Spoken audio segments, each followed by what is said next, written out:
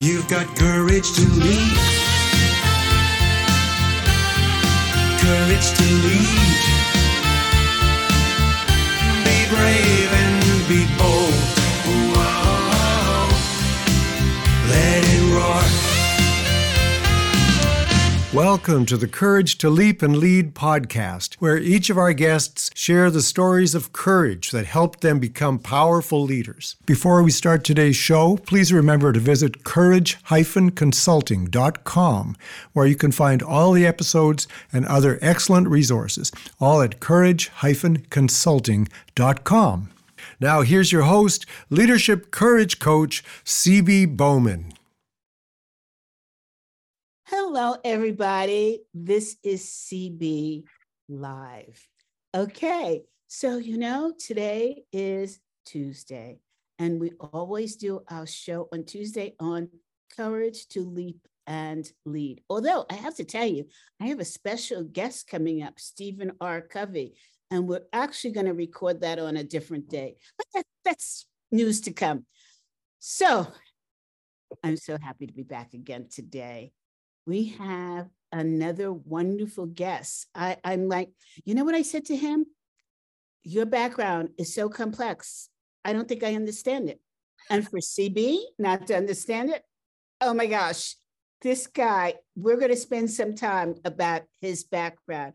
And then we're going to find out about what failures did he have that he was able to turn into success, and then develop a winning story following that. So I can't wait to get started. Hope you guys are good today. Let's start with Paul Hill. Paul, I know Paul from, of course, my wonderful group, not mine, but the group that I'm in, MG 100. And that's how we met. Gosh, what a wonderful experience to meet somebody that's, okay, I'll let the cat out of the bag, involved with NASA. Can you believe? Okay, so let's roll. Paul, thank you so much for being on today. Oh, good morning. It's my pleasure. How are you? Oh, I'm doing well. I'm doing really well.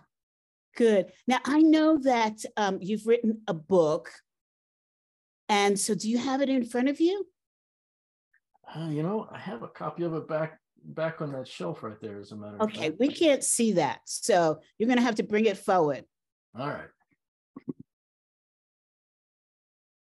So guys, you could tell that this guy is just a humble person, which I love. Okay, leadership, mission control room to the boardroom. This sounds fantastic. How many pages is it? About 300, 325, somewhere in there. You know what? I'm writing a book. I'm almost at the tail end, and I'm telling you, it's a heavy lift, especially a book that, long. It was much harder than I thought it was going to be, because I had the whole thing in my head. I knew I could just sit down and say it. I thought it would take me maybe 3 weeks to type it all out, and it was about a year. And I realized, as I started getting into it, a paragraph at a time or maybe a section at a time, I realized it's easy to think the idea. It's much more difficult to write it in a way that anybody can read it and understand it and apply it in their situation. That's what took me the year to do. That's what's taken me forever to do. With some other mistakes that I made, which we won't go into right now. Paul, first tell us, why did you want to be on the show? Well, it's funny. I call myself a leadership evangelist now. I spent my NASA career in mission control. But by the time I finished my NASA career, I realized that I was significantly more valuable in almost all the work I did, not as a rocket scientist or as an engineer, but it was in how I led teams to do difficult things, which the people that were in mission control before me, they made a science out of how to do that very thing, how to lead a team to do something that looks really difficult and scary. And having grown up in that environment and seen the difference that positive leadership can make in the team performing at a higher level. In fact, performing at a higher level than many of us think we're capable of performing at individually. Seeing that in example after example finally made me realize I need to write this down, because much of our leadership model, the way we developed people from junior engineers up to leaders, much of it was handed down kind of word to mouth. You know, it was tribal knowledge. And we would say things like, well, I might not know how to say this, but I know a good leader when I see him. And Yes. what's got to us in about the 2007, 2008 timeframe was that's not good enough. I mean, as focused an organization and as Mission Control has always been, the fact that 40 years into our existence, we couldn't actually articulate our leadership model. That was a shocker to me as one of the senior executives in the organization by then. And I was not any better able to articulate it when we made this realization than anybody else. But I was definitely part of the leadership team that finally said, we can't go on any further. We have to learn how to say this so that we can teach it to next generations intentionally, not just hope that they catch on culturally or through tribal knowledge. We pulled that off. And the way we figured out how to say those things that had always been true, even if we hadn't said them, that's what made their way into my book. And including, how did that actually make us better as a leadership team, not just doing rocket science, but in any of the management functions that we had?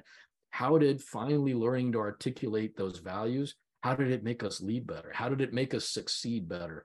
And answering those questions had a very profound impact on me as a leader, which I mean, I probably went months not able to sleep at night while I had this story building in my head and how we could write this in a way that we could give to our next generation of leaders and to leaders in other industries, other businesses that they could apply.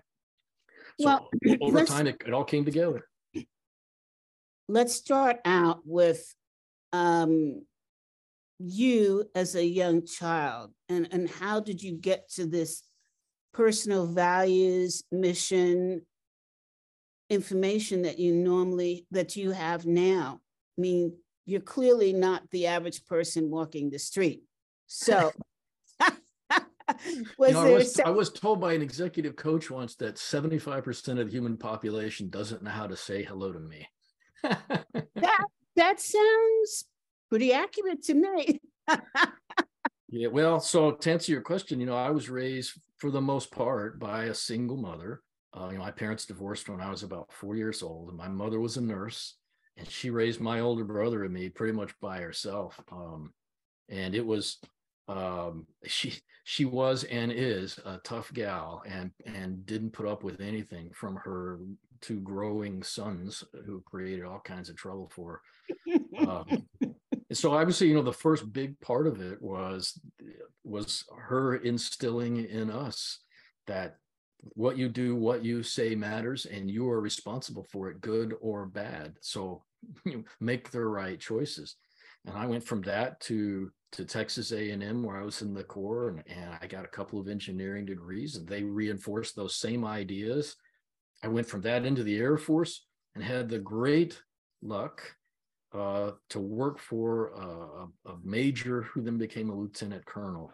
And I just got assigned to this guy randomly, and he was one of those powers of nature, the effect that this guy had on me in everything he did, from how his uniform looked to the way he conducted himself in casual conversations to how he conducted himself in very serious professional things. I mean, everything he did as well as he could, and he was trying to demonstrate this is what goodness looks like, or this is what it looks like to be technically excellent or professional in everything that you do. I mean, even the way he raised his children, the way he engaged with his kids, I looked at and thought, oh my God, I don't think I'm ever going to be as good as this guy in all things.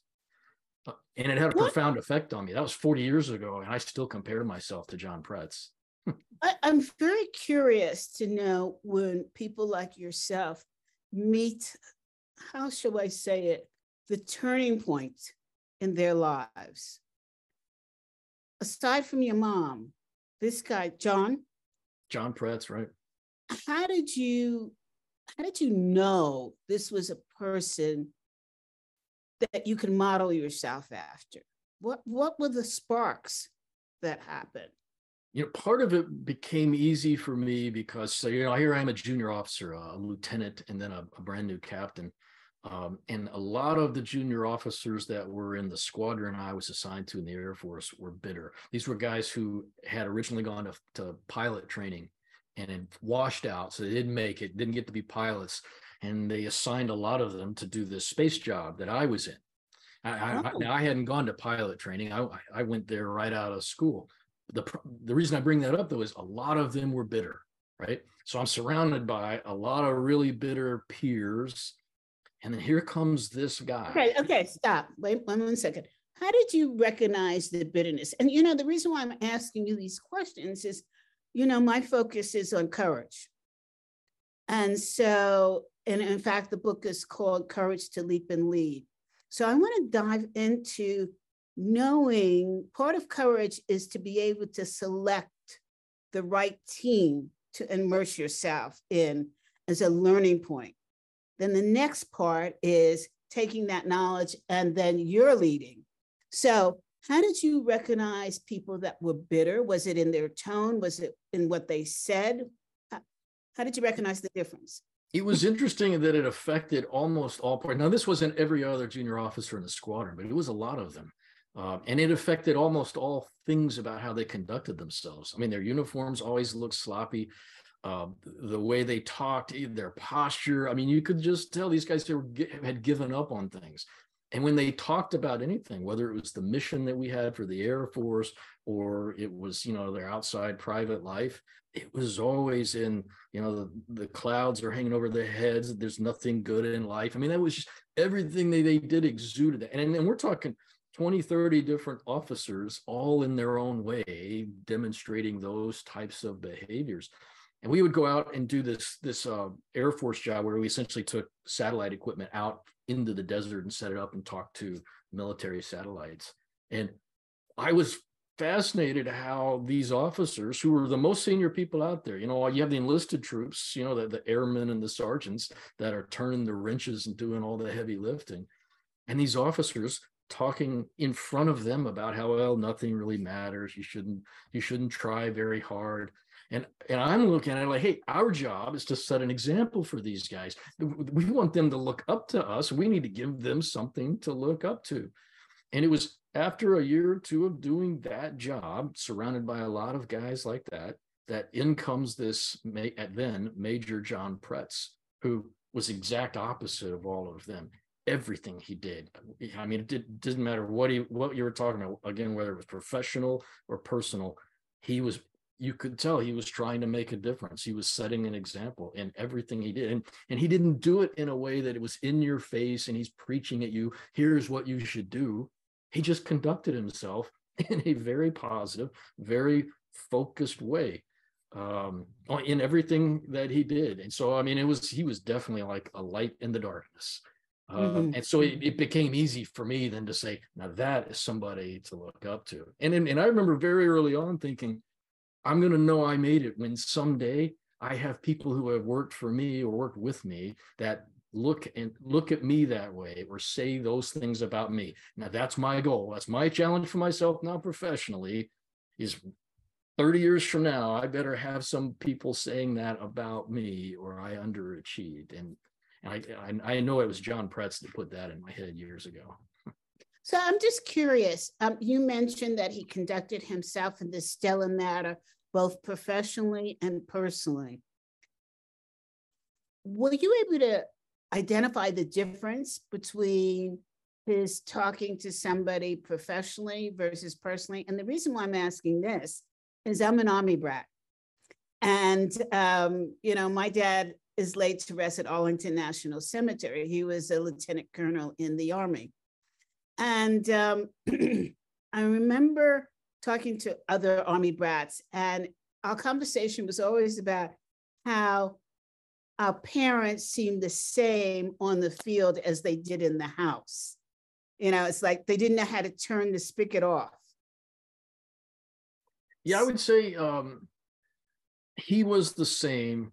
He conducted himself the same, whether it was in the military environment or with the family, but not like the great Santini. He wasn't at home chewing the family out. Now there were rules at the house. In fact, I remember, when my wife and I were raising our daughters, I was surprised at how few parents of our generation actually had rules, and they let their kids just do anything. And my wife and I, we had boundaries for our kids, just as John and his wife Joanne had for their kids. But he wasn't. I guess the better way of saying this is, when it came to the professional, he wasn't a severe, in your face, Patton-esque like character. He was very human on the job. He just was good at everything that he touched. And everything he touched, it meant something to him, or he wasn't going to do it anyway. Can you give us an example of how he led by example? Well, one of them was he was very big on, as the boss, he was first in the office every day and he was last to leave. And he had especially by the time he left, he had a senior position in the squadron. So he had a separate private office, and he made it a point to not be in that office very often and to be out walking around the troops, maintaining that relationship and making sure he understood what's bothering the guys who work for me. Is there something that I can do to help them? In fact, I learned the hard way what a value it was to him to be first in and last out after a couple of weeks of working for him. And him coming in and finding me at my desk, and then the next day I came in and he was there before me, and I'm interpreting this as I'm coming in too late if the boss is there before me. And so he and I were competing to be first in the office, and then I would stay until I knew he had left, because I didn't want to let him down and quit for the day before the boss had. And he finally came to talk to me about it and said, "What are you doing? You're killing me. We can't keep working these hours." Story.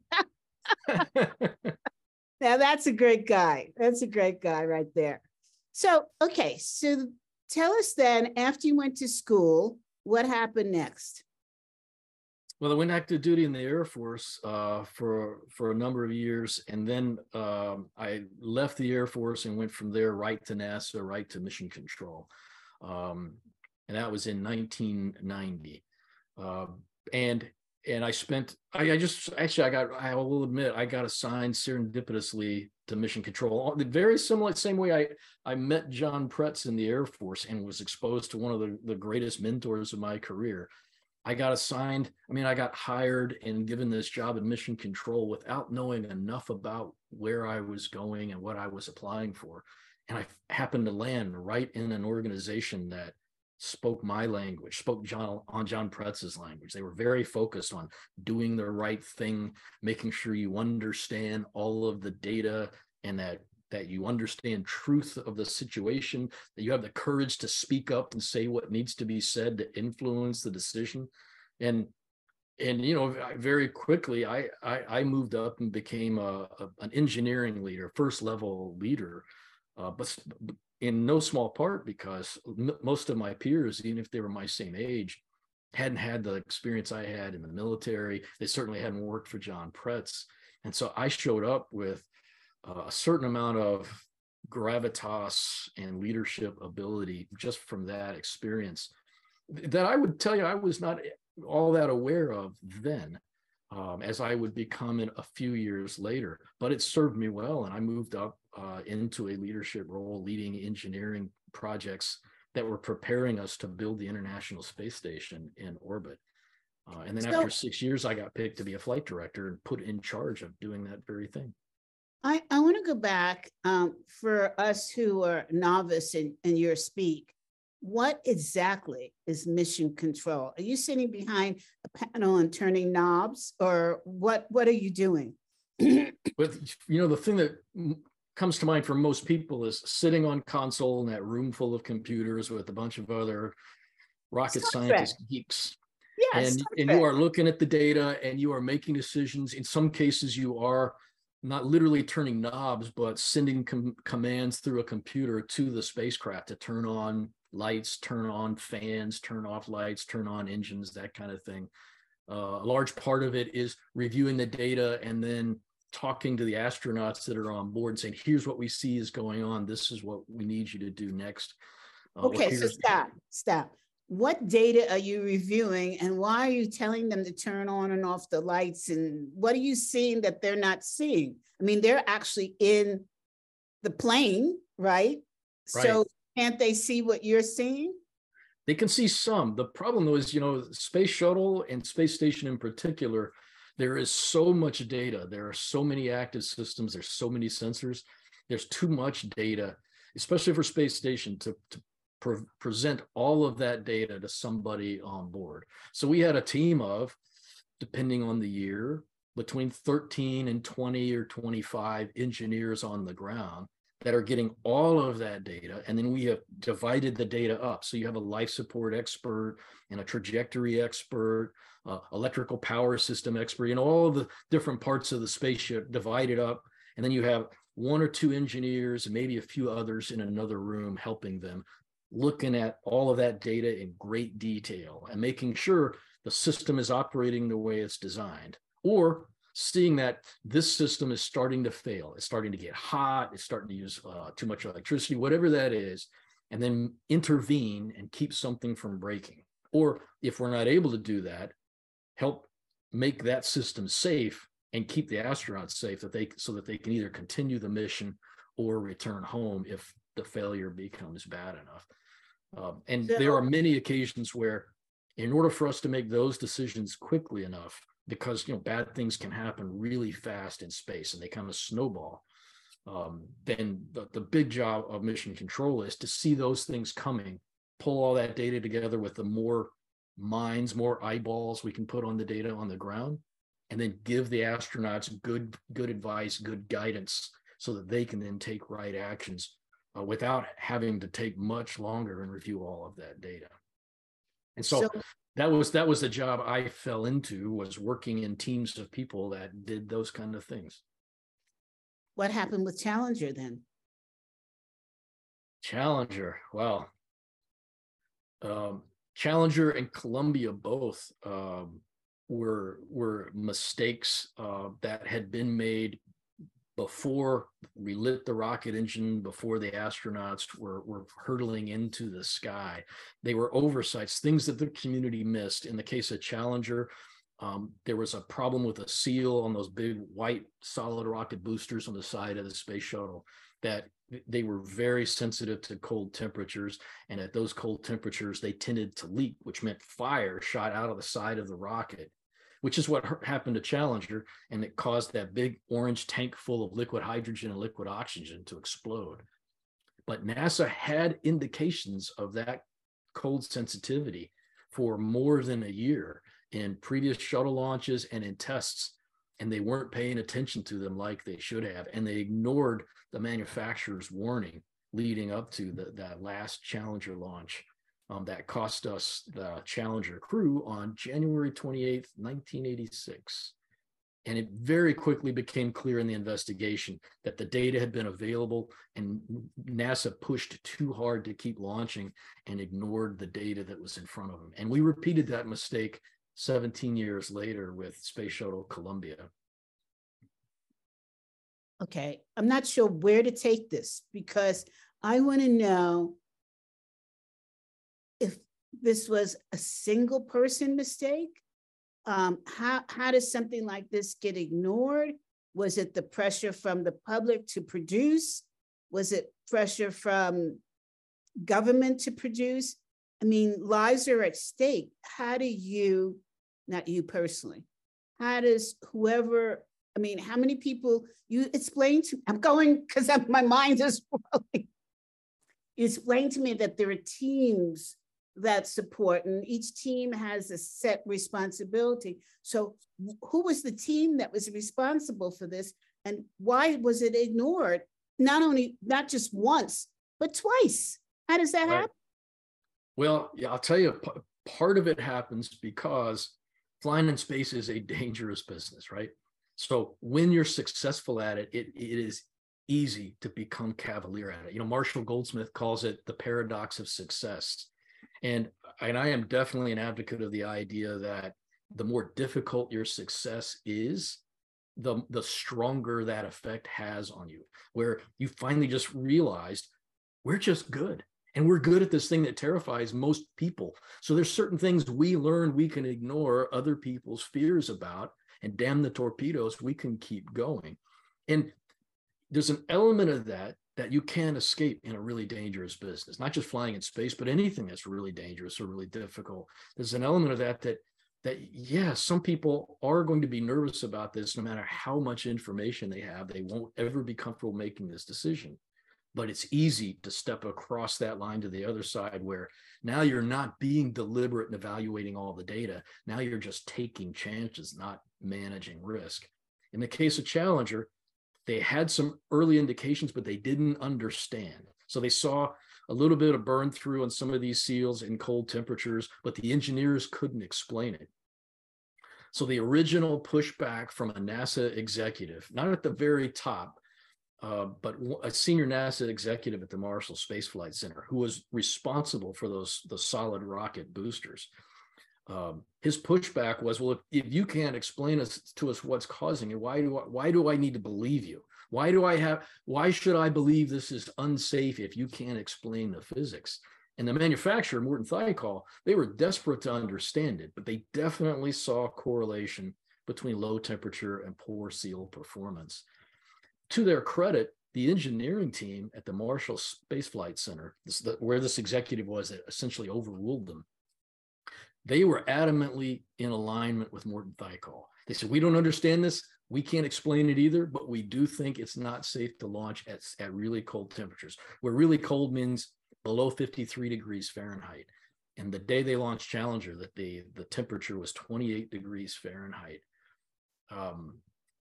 When Morton Thiokol gave the go to launch, which eventually they did, this is after they had been no-go for some time. The same NASA executive said, my God, Thiokol, what do you want us to do? Stay on the ground until April? We have a schedule to keep. And the schedule had become important because, like a lot of government programs, the space shuttle program was over budget. The cost per mission was significantly higher than NASA advertised. The way we said this inside NASA is Congress is going to think we lied to them. If they think we lied to them, and there's a difference between being wrong and lying. If Congress thinks we snookered them, they'll take the money back. They'll cancel the space shuttle program. We'll stop flying shuttles. We'll never build a space station. We'll lose human space flight altogether. And it's our fault. We are letting down the people that put us on the moon by not being good enough to keep it going. Since we don't understand what this problem is and can't prove that it's a real problem, maybe we should keep going. The Morton Thiokol senior leaders excused everybody from a private Morton Thiokol meeting. And up until this point, they had all been in complete alignment that they were no-go to launch at this cold temperature. They excused everybody below the vice president level, turned to the senior vice president for engineering and said, we need you to take your engineering hat off and put your company hat on. A few hours later, they faxed a one-pager that said, we're go for launch. We expect performance to be similar to what we have seen in previous firings, which is technically accurate because on previous firings, when it was cold, they saw some amount of burn through on these seals. Senior vice president for engineering at Thiokol would not sign. They went forward without his agreement. And it went exactly the way he was afraid it was going to go, unfortunately. And what's worse is the executives in Florida who made the final decision to go for launch on that day were not told that the manufacturer had been no-go and had essentially been bullied into agreeing to go. All they were told is everybody is go. That changed significantly after the Challenger accident. When I say that, I mean the way things were communicated up the chain after January 1986 changed dramatically inside NASA, where it's no longer acceptable just to say everyone's go. You had to be able to say, well, we are go, but we have these dissents. These parts of the organization are no go, and here's why. And they have to be given the opportunity to stand up and say what they're no go about. Essentially, like an automatic appeal. So the next level of leadership is given the opportunity to say, well, we disagree with your rationale to go forward. We understand their concern, and we don't think we had a good enough reason to go forward. That awareness lasted inside NASA for the better part of the next decade. So that was 1986. Somewhere in the late 90s, we started going back to old behaviors. We NASA started going back to old behaviors because some of the pressures don't change. It's still a very hard business. It's still a lot of money with a lot of scrutiny from Congress on everything that we spent, a lot of scrutiny from the public. And you may remember the times when a rainstorm was passing through Florida and we were late launching a shuttle. In some cases, we tried 3 or 5 times to launch, and we were ridiculed in the press. And those things start affecting NASA leaders. Shouldn't, but does, right? Because everybody's human. So you start feeling more and more of this pressure. Plus, as things went on with building space station, the construction phase took longer than we thought it was going to take, which meant the price is now going up. So a very familiar problem rears its head. We're now over budget. We're going long. Guys, we got to get going. And at the same time, a new idea came up inside NASA by a NASA administrator who wanted us to be faster, better, and cheaper. And over the course of 7 years or so, it became more and more normal for the budget to be reduced. And as we started working problems, to have the senior executives who were being flogged from the managers above them, keep going faster, keep going with less money. And it became more and more normal for, if you had a concern, but you didn't already have the data to prove your concern was a good one, your suggestion or your concern generally got tabled and you moved on if it wasn't already on the priority list of the senior executives. And it was difficult to affect that priority list if you didn't already have test data to back up your concern. It was difficult to get the test data to back up your concern because we didn't have the money to do it because of faster, better, cheaper. And we started shooting from the hip. We started saying things like, well, we don't have the data to back this up, but we've seen things like this before. It's in family with what's happened before. Not unlike some burn throughs on those SRB or the solid rocket booster seals were in family. So maybe we can keep going with them. It's never hurt us before, must be okay. We made very similar decisions in the 2003 timeframe about foam coming off the tank, the external tank, and flying past the shuttle. It's been coming off for the life of the program. It's never caused a significant problem, and it's probably not capable of it anyway. Let's just keep launching, even though we don't know why it's doing it. And unfortunately, we had no data to support the fact that it wasn't a risk. There was no data at all that supported the idea that foam coming off the tank couldn't hit the shuttle and do damage that was too severe for the astronauts to survive. We had no data to back it up at all. That was just shooting from the hip. And we got there 17 years after Challenger because we'd become very successful again. Again, Marshall Goldsmith and the paradox of success. We had built up enough success that we'd forgotten a large part of the pain from Challenger and had started buying into the greatness that was us. And we kept getting away with it, so we must have been right, versus we're really just getting lucky and getting away with it. Until on February 1st, 2003, Space Shuttle Columbia came apart because of about 1.5 pounds of foam that came off the external tank during launch 2 weeks before and punched a hole in the front of one of the wings. And then as the space shuttle came down, that fireball that formed around the shuttle naturally came inside the wing and essentially melted the wing all the way off, and the space shuttle completely came apart.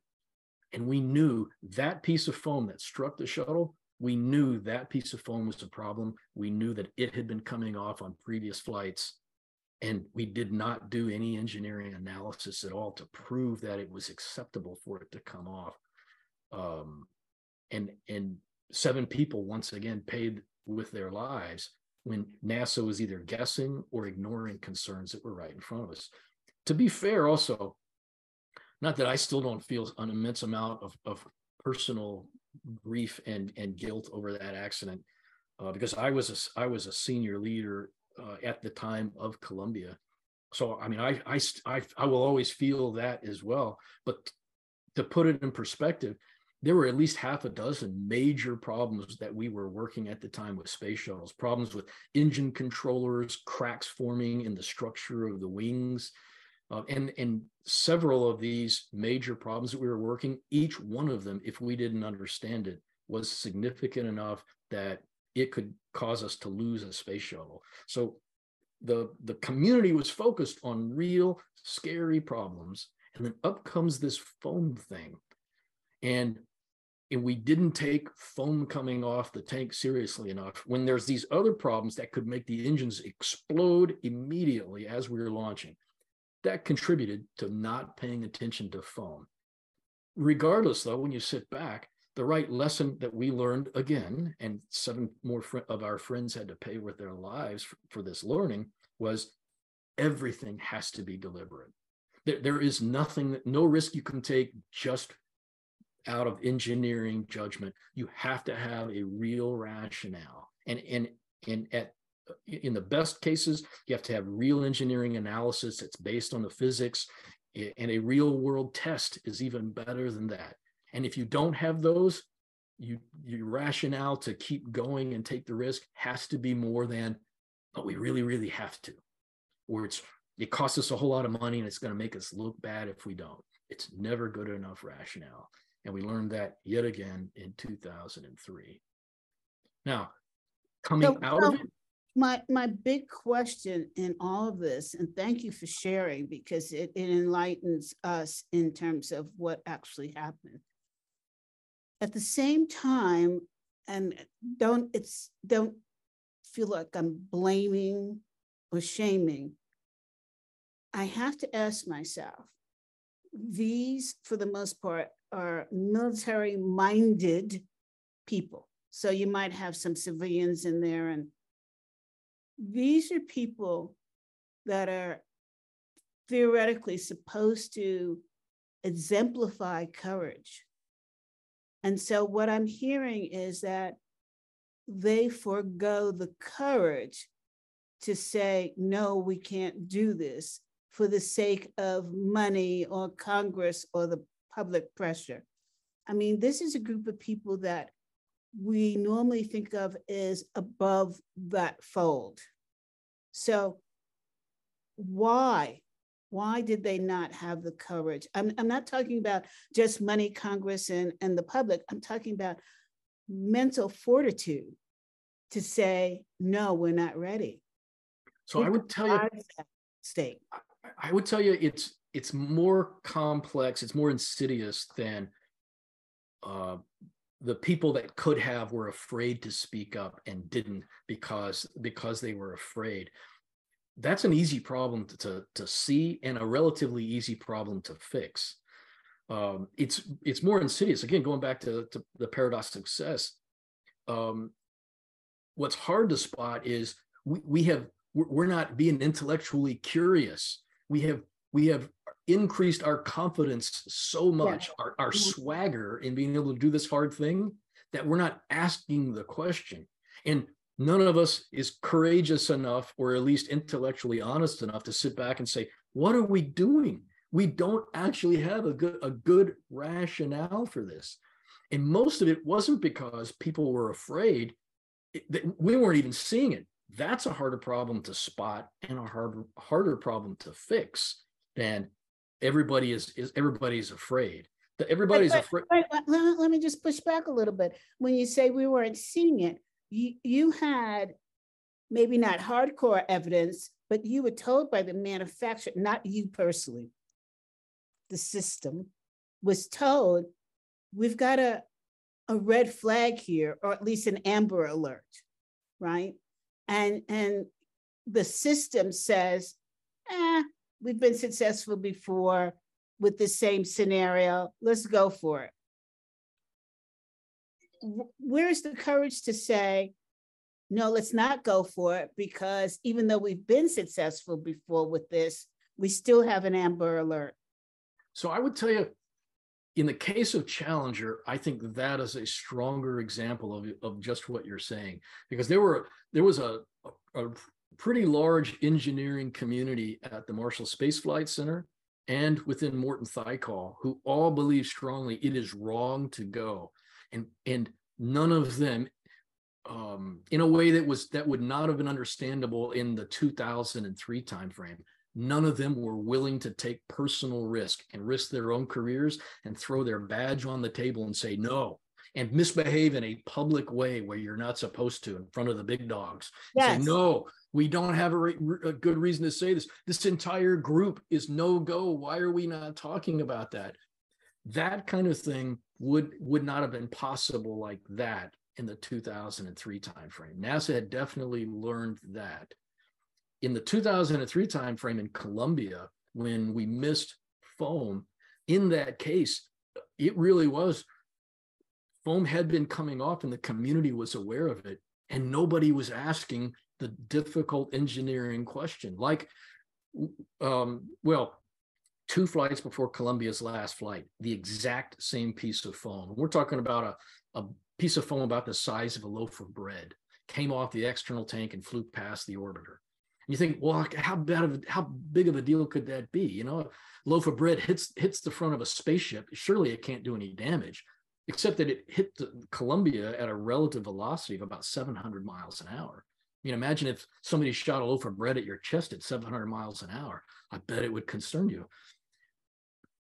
Even saying that, I will tell you, the NASA community, almost across the board, didn't even ask that fundamental question, because, in my opinion, we were so fixated on other things that were obvious to us could cause the space shuttle to blow up, and it had already been accepted as no risk. So after that flight, again, 2 flights before Columbia, we knew that piece of foam came off. And we knew it because the astronauts took a picture of the external tank in space after the space shuttle came off, and they saw that piece of foam was missing. That's not supposed to happen. Because it's not supposed to happen, the NASA practice, and we had done this very, very well since even before Challenger, was if something happens that isn't part of the design, it's not just supposed to happen, before we can launch again, we have to discuss that and decide, is it okay that it keeps happening? And if it's not okay, what do we do to fix it? The launch right before Columbia's last launch, there was a 1-page summary about foam, and it was, foam has been coming off the tank for the life of the program. It's never done critical damage. It's not capable of hitting the shuttle and doing critical damage. We're go for launch. We recommend accepting this risk as is. And there was no better argument, nobody in the room, and we're talking a room with hundreds of people in it, all sitting around nodding heads, not because they all knew something that wasn't being talked about, but yeah, let's get past this darn foam thing, because we know it's not a big deal. It always comes off the tank. Let's go back to talking about problems that could cause the engines to blow up. Okay, so I could buy that. But if you apply critical thinking to something like foam coming off, don't you say to yourself, and again, not blame, not shame, I'm just curious, don't you say, well, we have to look at the velocity in this situation. It's not just that it's a small piece of foam, it's the impact of it hitting the ship at any point. So where was the critical thinking there? It was gone. It was gone because the community was target fixated on other things, which I don't say to absolve any of us of that. I guarantee you there are all kinds of senior NASA people to this day that still have that dream, where we wake up in the morning wondering, why did I not speak up? Why did I not see this?